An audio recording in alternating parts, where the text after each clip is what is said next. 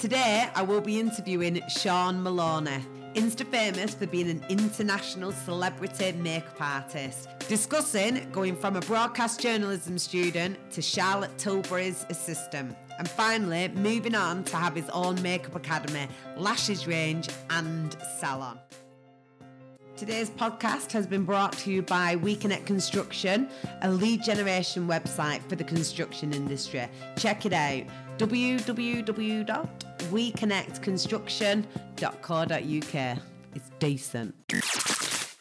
Welcome, Sean, to my podcast. All right. So, Sean, you're an Insta famous makeup artist. I love that, Insta famous. That you sounds are Insta good.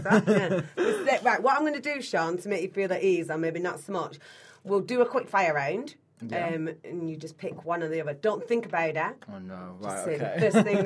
the first thing that comes to your Yeah. mind, and then we'll get into it. Right, you ready?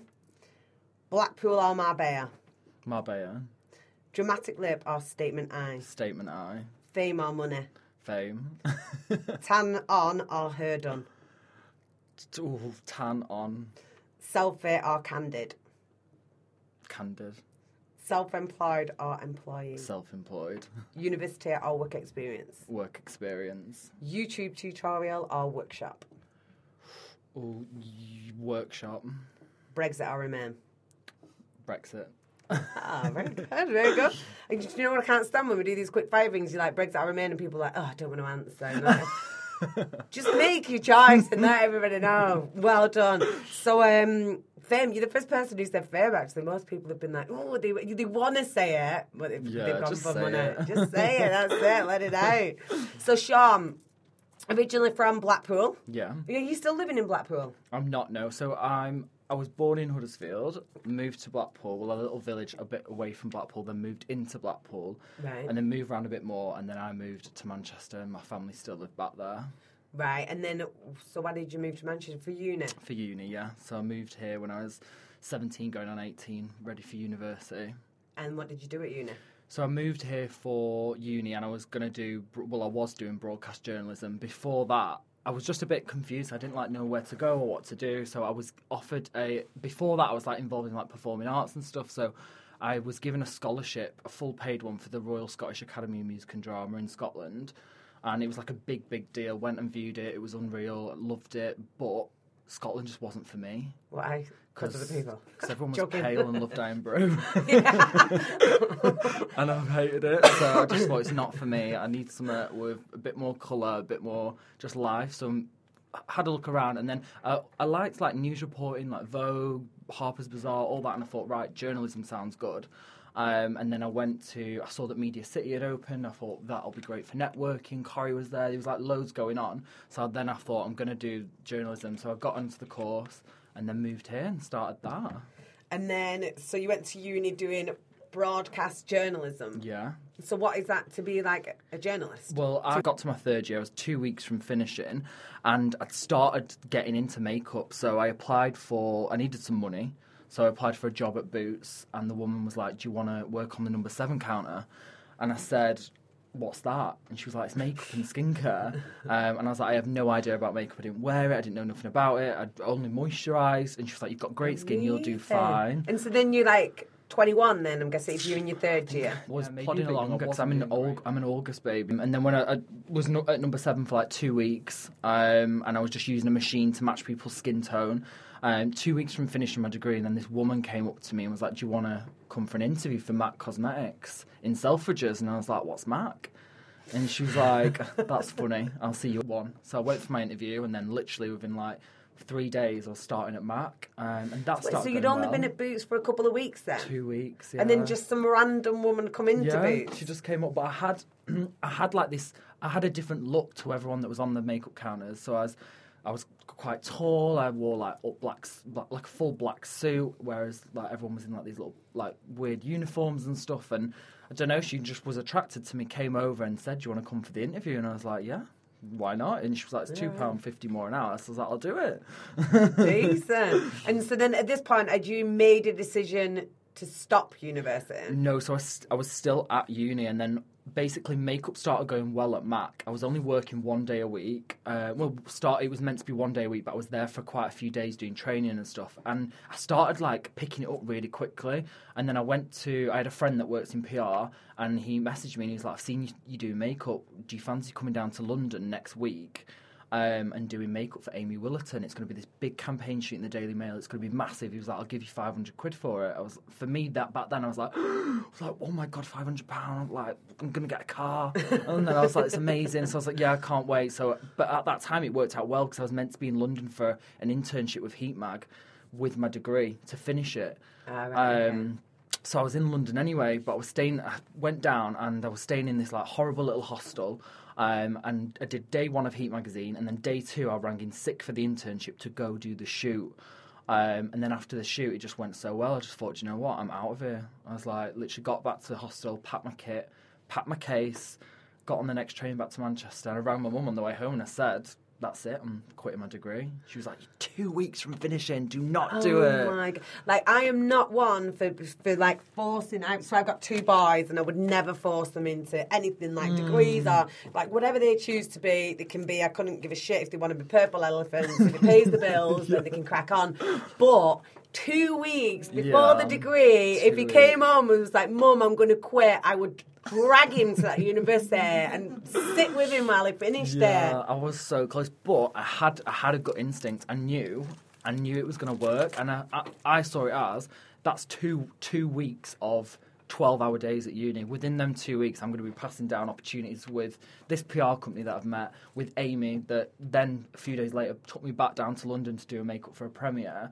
And the ball was rolling faster than I could see so much coming. And I just knew that that's 2 weeks of missed opportunities, which I weren't going to do. Because this is the most crucial part. It's the start of my career. Yeah, I mean, I absolutely admire the balls that must have taken at that age to be like, because it's difficult when you're starting any business and you're right at the beginning is the time when if you're given an opportunity, then you need to grab it with both hands and just do it. So fucking fair play for everything that you've worked for. You're just throwing it in and cracking on. So I know when we did that little quick fire thing, you was like work experience over university. Is that something when you was growing up? Did you always think, I want to go to university, I want to get a degree and then go on to do something? Or do you think, or was you just like, I'm going to uni because I don't really know what to do? Do you know what? My mum has a degree, a master's, a PhD. My sister has a degree, a master's. Everyone in my family has a degree and a master's. Right, okay. And they said, like, you might not want it. My mum was pretty fair. She was like, you might not love university, but you need the life experience. You need to go meet people. You need to know how to pay your bills. You need to know how to do this. So go do it for that, and obviously try to get an education out of it. But it just wasn't for me. Like, as soon as I was there, it's not what people think it is. And I know that from work experience and from actually just being somewhere hands-on, like I can see now young kids doing apprenticeships and things, and I think good on them because that's what's going to get you the job. That's what's going to get you the money, not a piece of paper. Some of my friends have done major degrees in politics and like science and biology and big ones, which I can't even spell probably. And I'm on triple their money. And they're unemployed, some of them still, and they're in London and they've done politics and masters and all this, and they look at me and they're like, how have you done it? And I'm like, you've just got to go with your gut and follow what you want to do. Like, don't be blindsided by degrees and the education system, which is massively dated anyway. Yeah, and I think another thing that feeds into that is like how you're brought up. So what's good for you is that your mum's been quite chill with it, and she was like, get your degree, the life experience, which I think is all fair points to make actually, because you don't get that when you're doing your apprenticeship and whatnot and you're still living at home, then you don't have that kind of money management that you get when you're at university. But there are some parents who kind of force the education, and so everybody else who we've done podcasts with, none of the parents have really gone to university, so it was never a thing for them. So what's nice to see is somebody who comes from that background to still be able to have the opportunity to go on and do something else. But I find in business, the majority of people who I meet who are successful business owners generally come from a background of not going to university, Yeah. and a family that hasn't had much money, because you just kind of have these survival instincts where you're like, I've got to earn some money, I've got to crack on, I've got nothing. So you tend to be more successful than those who have gone to university and got the degrees or PhDs and all the rest of it, and then they've got all this stuff but still end up working for somebody else. Because they don't have that drive to get the money to live. Yeah, and they just don't have that kind of ambition that you're going to have got now from. You're just like, all right, I've dropped out of uni. Help. I need to do something about it. Oh my God, and all them fees you would have got as well. So can you not just finish that off? I know you probably wouldn't, but I would just never out of go back and curiosity. finish it, but I think I've come away with, like, I don't even look at it anymore. Like, I don't even class it as anything to think about because I'm so far in the other direction. Yeah. But I think I've come away with like a foundation degree in journalism or something like that. Oh, well, I mean, it's It'll amazing. do. Yeah, the balls to do what you did. So then after that, am I right in saying you went working for Charlotte Tilbury? So before Charlotte Tilbury, obviously I was self-employed because I was a makeup artist on my own. I'd left uni, but I still needed a little bit of security. So I went and became a regional makeup artist for Yves Saint Laurent. So I travelled around like basically the northwest of YSL, opening up counters, doing masterclasses, and I loved it. It was like one of my favourite How did you get brands. good at it? Like, I am 35. I'm a 35, yeah. Because I always lie about my age. I'm 35 and absolutely dog shit at makeup. Like, I can do a bit of mascara. I've just mastered eyeliner, but as you can probably tell, not that well. And I've just started to wear the that glowy moisturiser. Do you know what I mean? Primer, that looks shiny. I've just invested in some of that, and I've had like whatever 25 years of going on with makeup. So in such a short space of time, have you gone from like not even knowing who MAC is to then like touring with YSL and? Do you know what? I think anyone can learn makeup. Like, I had no experience. I had no idea about it, and no one was going to train me. No one was teaching me. All the girls were really competitive, and they didn't give you the time of day when you started. But I just watched them, and I saw if she's using that to do that, I can do that. I'll just try it on someone. So I just got my friend and I practiced, and then I knew that I was gonna make it. So why couldn't I apply for YSL as a regional artist? Why couldn't I be Charlotte Tilbury's assistant? Why couldn't I do this? But I think that's the key. Like, how did you know you was going to make it? Because I always make sure that I'm successful in what I do because I want to do it. If I want to do it, I'll do it. I didn't want to do my degree, so I just knew it wasn't going to work out. Yeah. So I need to put my energy and my passion into something that I know that I can make a success of. It's about just having a gut instinct and just cutting off dead ends. If it's not going to work, don't finish them 2 weeks with another. Don't waste time. When you're talking about it, like the ambition and passion really comes across from you. Just you saying like, oh, I knew I could do it. Yeah. That's the difference between you and so many other makeup artists, because obviously there's hundreds of thousands of makeup artists, and not all of them get to be Insta famous, as to say, or like of working for the people and have had the career so far that you've had. And the reason for that is because generally it's their own mind what will hold them back from it, and their own ambitions and what they believe they can achieve, and not necessarily if you know how to do the perfect flick. Charlotte Tilbury used to say to me, she said, when I remember we launched the Liverpool counter, and she went, I'm not the best makeup artist. She went, there's so many better people out there than me, but she's the world's #1 makeup artist, and the reason for that is because she can talk the talk, she can walk the walk, and she's a walking, talking marketing machine. Yeah, she can brand anything. If you are stood talking to her, asking how her day is, within 5 seconds she will have sold you her moisturiser. Really? And I knew that's the top. sort of person that I want to be around, and that's the sort of person I want to be. So then how did you get to that point then to become her assistant? So I was one of her lead artists for the UK, so she has about at that time she had 12 of them, but I was at YSL and I loved it, and then I was approached, so I was at YSL in Manchester doing a little masterclass, and there was a recruitment manager for Charlotte Tilbury, and she's like, we're opening up in Selfridges. She was like, it's not really a big brand at the minute, it's going to be massive, and I thought, I said to the YSL, like the regional national manager or whatever she was called, and I said, where can you take me next? Because if you're not going to make me go any bigger or better, I'm going to have to go. And she went, you need to be a regional makeup artist for at least another year before we can make you national. I said, I'm going, because I haven't got time. She was like, you're only 20-something. I was like, no. I was like, I need to be at this stage, at this age, and if I'm not, someone else will offer it me. So I just left with 2 weeks, Good, fair and then went to Charlotte Tilbury, and for Charlotte Tilbury, I was mainly based in Liverpool, and that was a hard slog. Like, I'll always be grateful for my position now, because that could have broke me. It was so hard. Why? Like, What do you just mean? travelling like to Liverpool every single day, being stuck in train stations on my own at like 12 o'clock at night because all the trains were cancelled, and then having to wake up at 5 a.m, get in there, and then it was just hell on earth. And And it was how long did you do that for? about 9-10 months, and that was a hard slog. It was a hard job. There was a lot of hard targets. There were one day I'd be in London, like in like Harrods, and then the next day I'd be in Liverpool. Then I'd be in Manchester, and then it was so pressurised and so strict. And it's such a shame because it's a beautiful brand by an amazing makeup artist, but the behind the scenes stuff, it was like a duck underwater. You could see the feet like this, but on top it looked so calm. But it just wasn't like that. And then that's when I knew I want to do what she's done. She's launched a brand. I can do this that she can do. I can do that. So I just thought, I'm going to go do it. So that's after working for her, then you got all of your experience, and that's when you was like, I'm just going to... Yeah, I was still doing celebrities and shoots, and by then I had my big break. I'd done Lily Allen's makeup before Charlotte Tilbury, so I was already brought on as a celebrity makeup artist. I'd already got that reputation. And then I just remember thinking, like, it's time to just run with it. Just make it how work. old was you at this point, and then when you decided to go it alone? I think I want to say 20.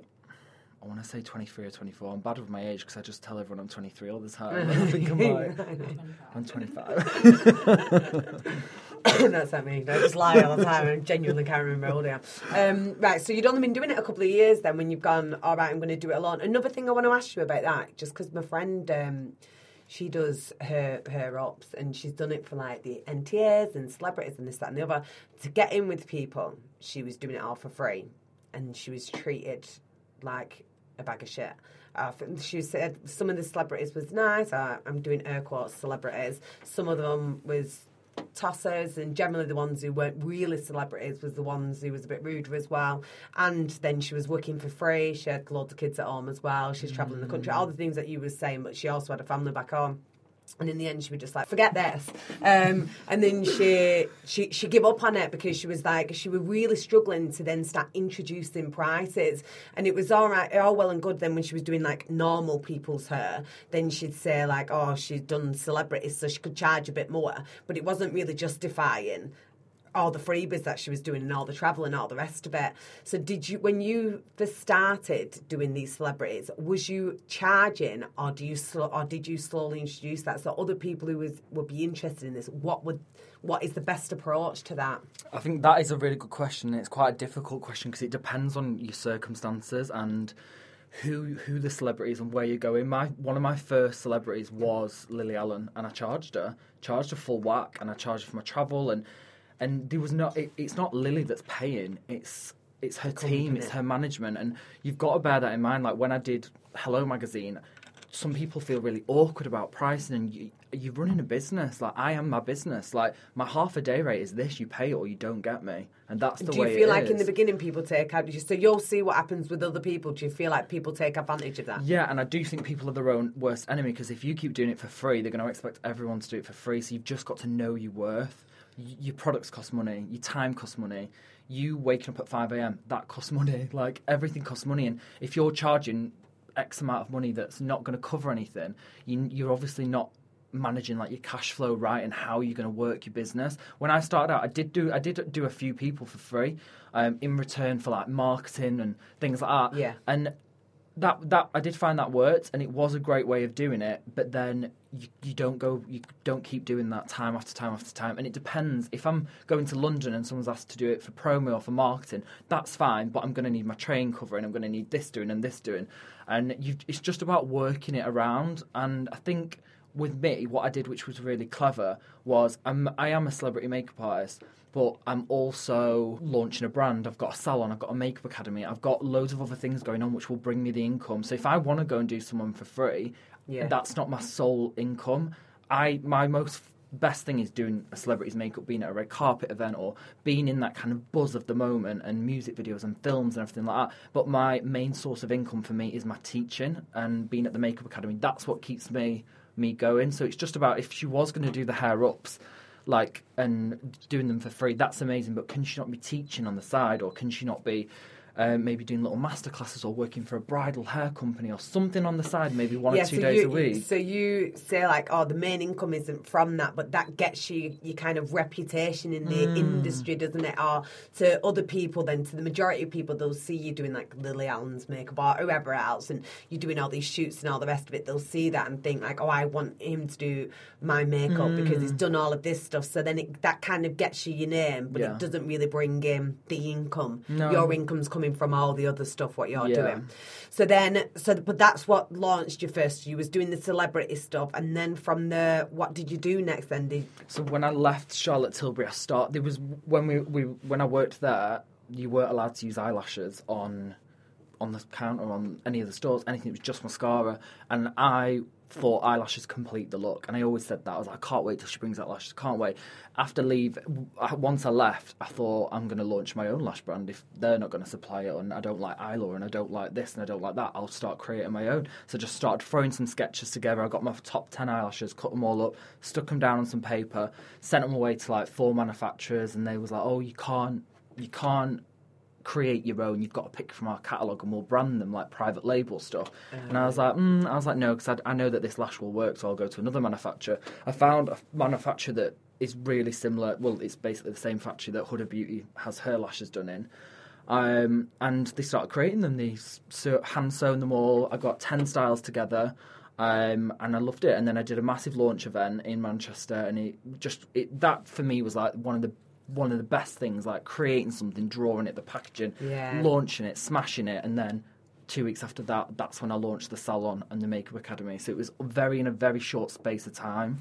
So now your eyelashes, do you just sell them from your salon and online, or do you have them in other stores and that as well, or what do you do then? So when I launched them on my own website, and then they are available in the salon, and there is loads of other suppliers all around the country that have my lashes in the salons or the makeup academies. But I secured a contract with Pretty Little Thing within days of launching the eyelash line, which I was really happy with. The truth is, though, I couldn't handle the demand for the lashes. I didn't think they were going to be that big.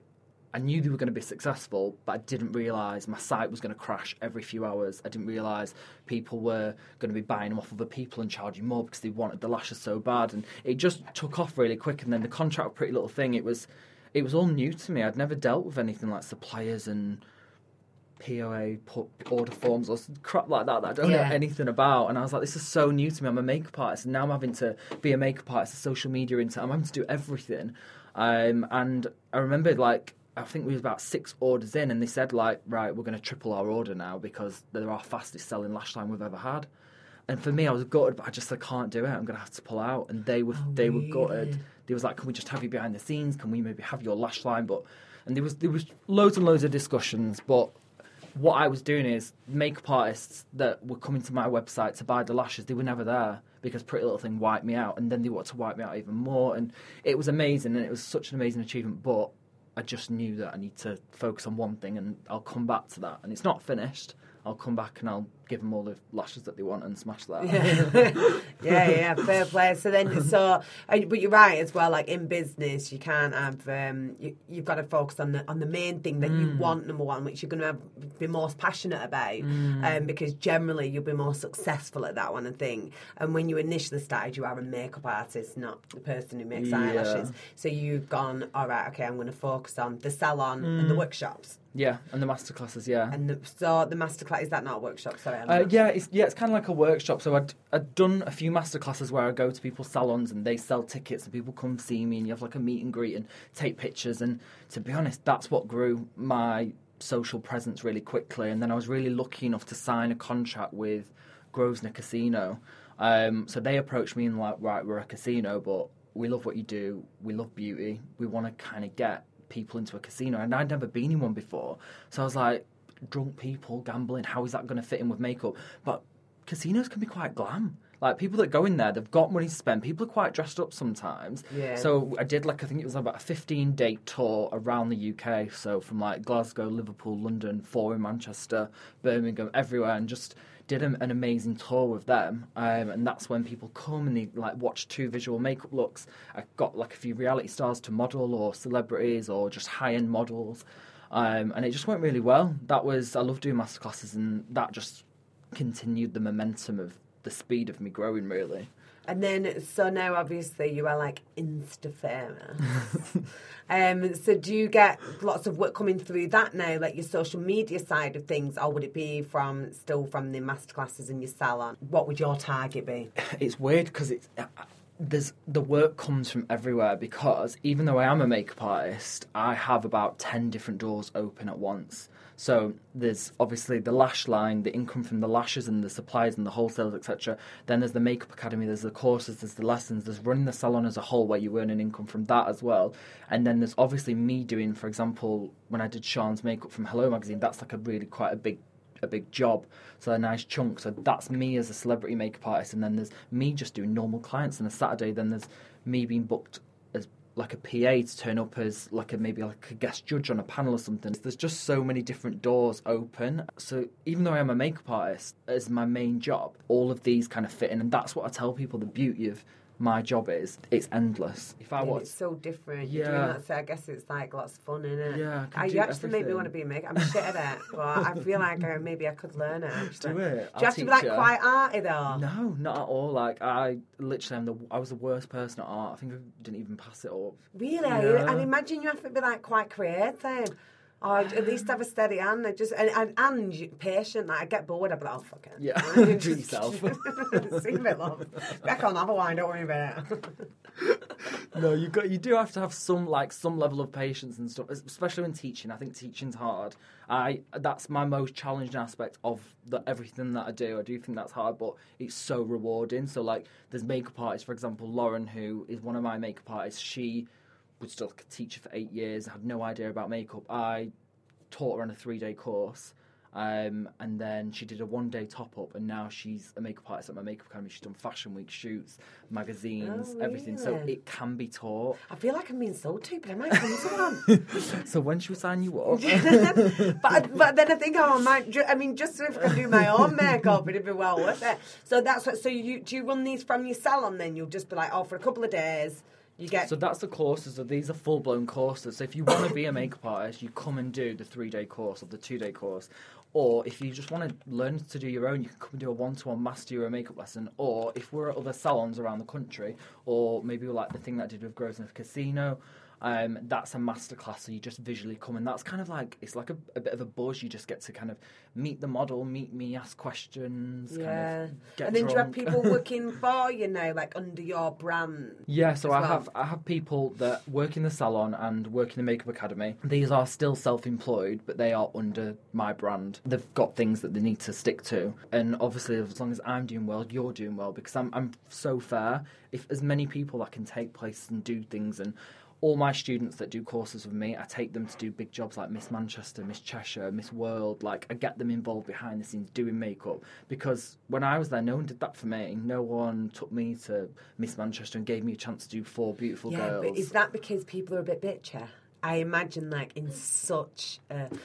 in that kind of industry, I don't want to be sexist against my own sex, which I get accused of all the time. But women can be quite catty, can't they? Yeah, I think it was an eye opener going into such a female orientated industry.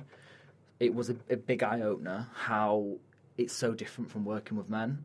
Really? So different. Like what? Because if there's a problem, guys will just say, like, don't do that. Yeah. That's annoying. But if it's a girl, they won't say it. They might go somewhere else. I'm completely with you on this. So, obviously, when I was on The Apprentice, I was like, I love it how you just say it how it is. And I didn't realise that is not life.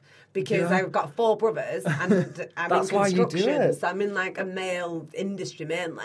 So I'm always with men. So to me, I'm just like, if I've got a problem, I'll just be like, that's shit.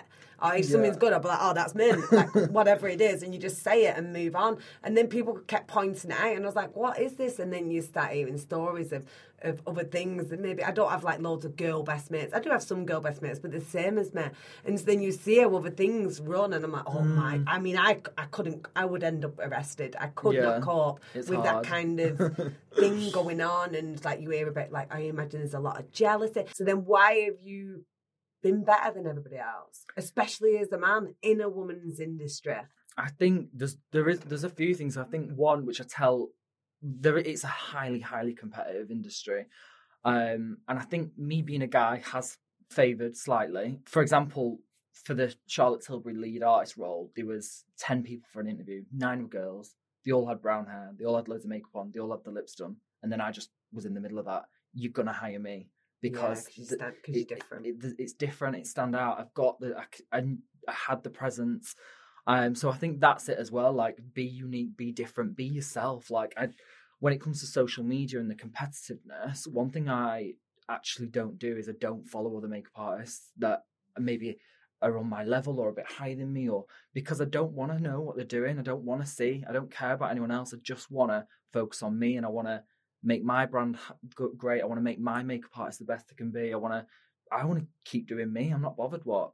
Do you know what? The people who are listening can't see this, but I've got a big smile on my face.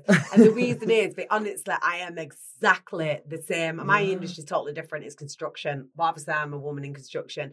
But I'm exactly the same, whereas I do not give a shit what my competitors are doing. I could not care less. I do not care. And then people will say to me, I've had a company that's been going for like 9 years. Oh, have you heard they're doing this? And have you heard that magazine's doing that? I do not care because I've got my path, so I've got my own ideas. And my partner fails himself by doing that because he's always comparing himself. He's got a healthy eating brand equals health, name drop. And he's always comparing himself to other people and that, oh, they're doing this, they're doing that. And I'm like, it's throwing you off now what you should be spending your time doing, because you started off redesigning your website and now you're looking at what they're doing and how many orders they've sold. And I think sometimes you can lose track of not only in that moment exactly what you're doing, but then the bigger picture as well. It's really important just to do you in it. It's the biggest thing. Like, you can't get caught up on the industry or where it's going or where it's been or what people are doing. Just make a plan, stick to it, and do it. Yeah, 100%. Honestly, I love that. And I want to ask you about something else as well. Some people are like, oh, you shouldn't wear makeup. It's like covering up your identity, or it's not. You should be confident in yourself without makeup. What would your opinion on this be, especially when you've done such a transformation with Sophie, really? Yeah, Sophie's been a friend for years and years and years, and she was a fire breather. She went to Chicago, and as she was fire breathing on stage, there was a problem with the aircon caused by the events company, and they turned it on, and as she fire breathed, it blew into her face and badly injured her. And she was in intensive care, and it was really, really serious, life or death. Anyway, it was healing really well. It was really great. She had the best team around her. She travelled back to the UK after being out there for a long, long time. But because Sophie's Chinese, they produce a lot more collagen than white British people. And it was at the time of the heat wave in the UK. So when she came back, her scars started to protrude because the collagen was producing too much. And the scars then caused like facial disfigurement. And Sophie, she's always been a friend. So throughout this, we was always messaging and chatting, and I was always there when I saw her at events and PR places and things. And then I said, I'd love to do your makeup. Let's do it. Let's show people beautiful before and beautiful after. And she was up for it, and we did it at the Makeup Academy. And it was a massive success, and we posted the picture, and it went viral. And as we did it, I said, put on the post, anyone who has gone through this or gone through burns, facial disfigurement, acid burns, being bit by an animal, anything like that, I'll give you free makeup lessons. Just message me and come to the Makeup Academy. And there was about 15 that took up the offer, and there was about 80 that had verbal consultations, whether they rang me or whether they rang the salon, or back and forward messages for weeks. And I was fine with it, because what is an hour of my day to do a free makeup lesson when I'm in work anyway? It doesn't bother me. And it was so rewarding. You did get a few people that said, oh, she was beautiful before, she didn't need the makeup. She might not need the makeup. She is beautiful. She doesn't need the makeup, but she's confident with it. And she wants that makeup. Who are you to say that she doesn't need it or she doesn't deserve it? Makeup is a tool to give people confidence. And it is so frustrating when people comment on someone else's makeup. You're not wearing it. It's nothing to do with you. She wants to wear it like that. Let her wear it like that. It's again, it comes down to empowering each other. And sometimes people are so quick to just jump on what you're wearing, what you look like, your hair colour, your eye colour, your lips are too big or anything like that. And if you just said, oh, do you know what, you look really nice, they might actually be a little bit more kindness going around, and people might actually think, do you know what, I'll wear this makeup and I might get that job interview today. So I think if nothing nice to say, don't say it.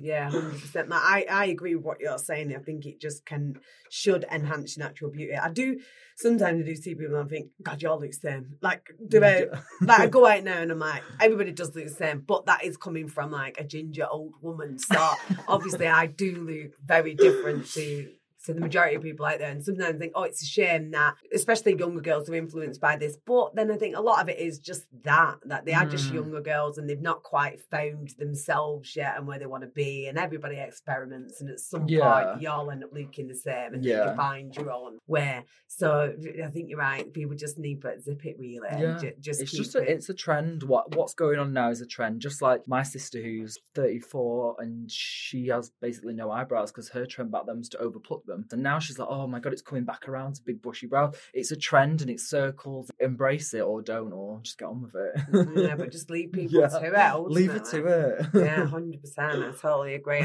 Okay, so Joanna, my friend on The Apprentice, is a beautiful black woman. She's stunning.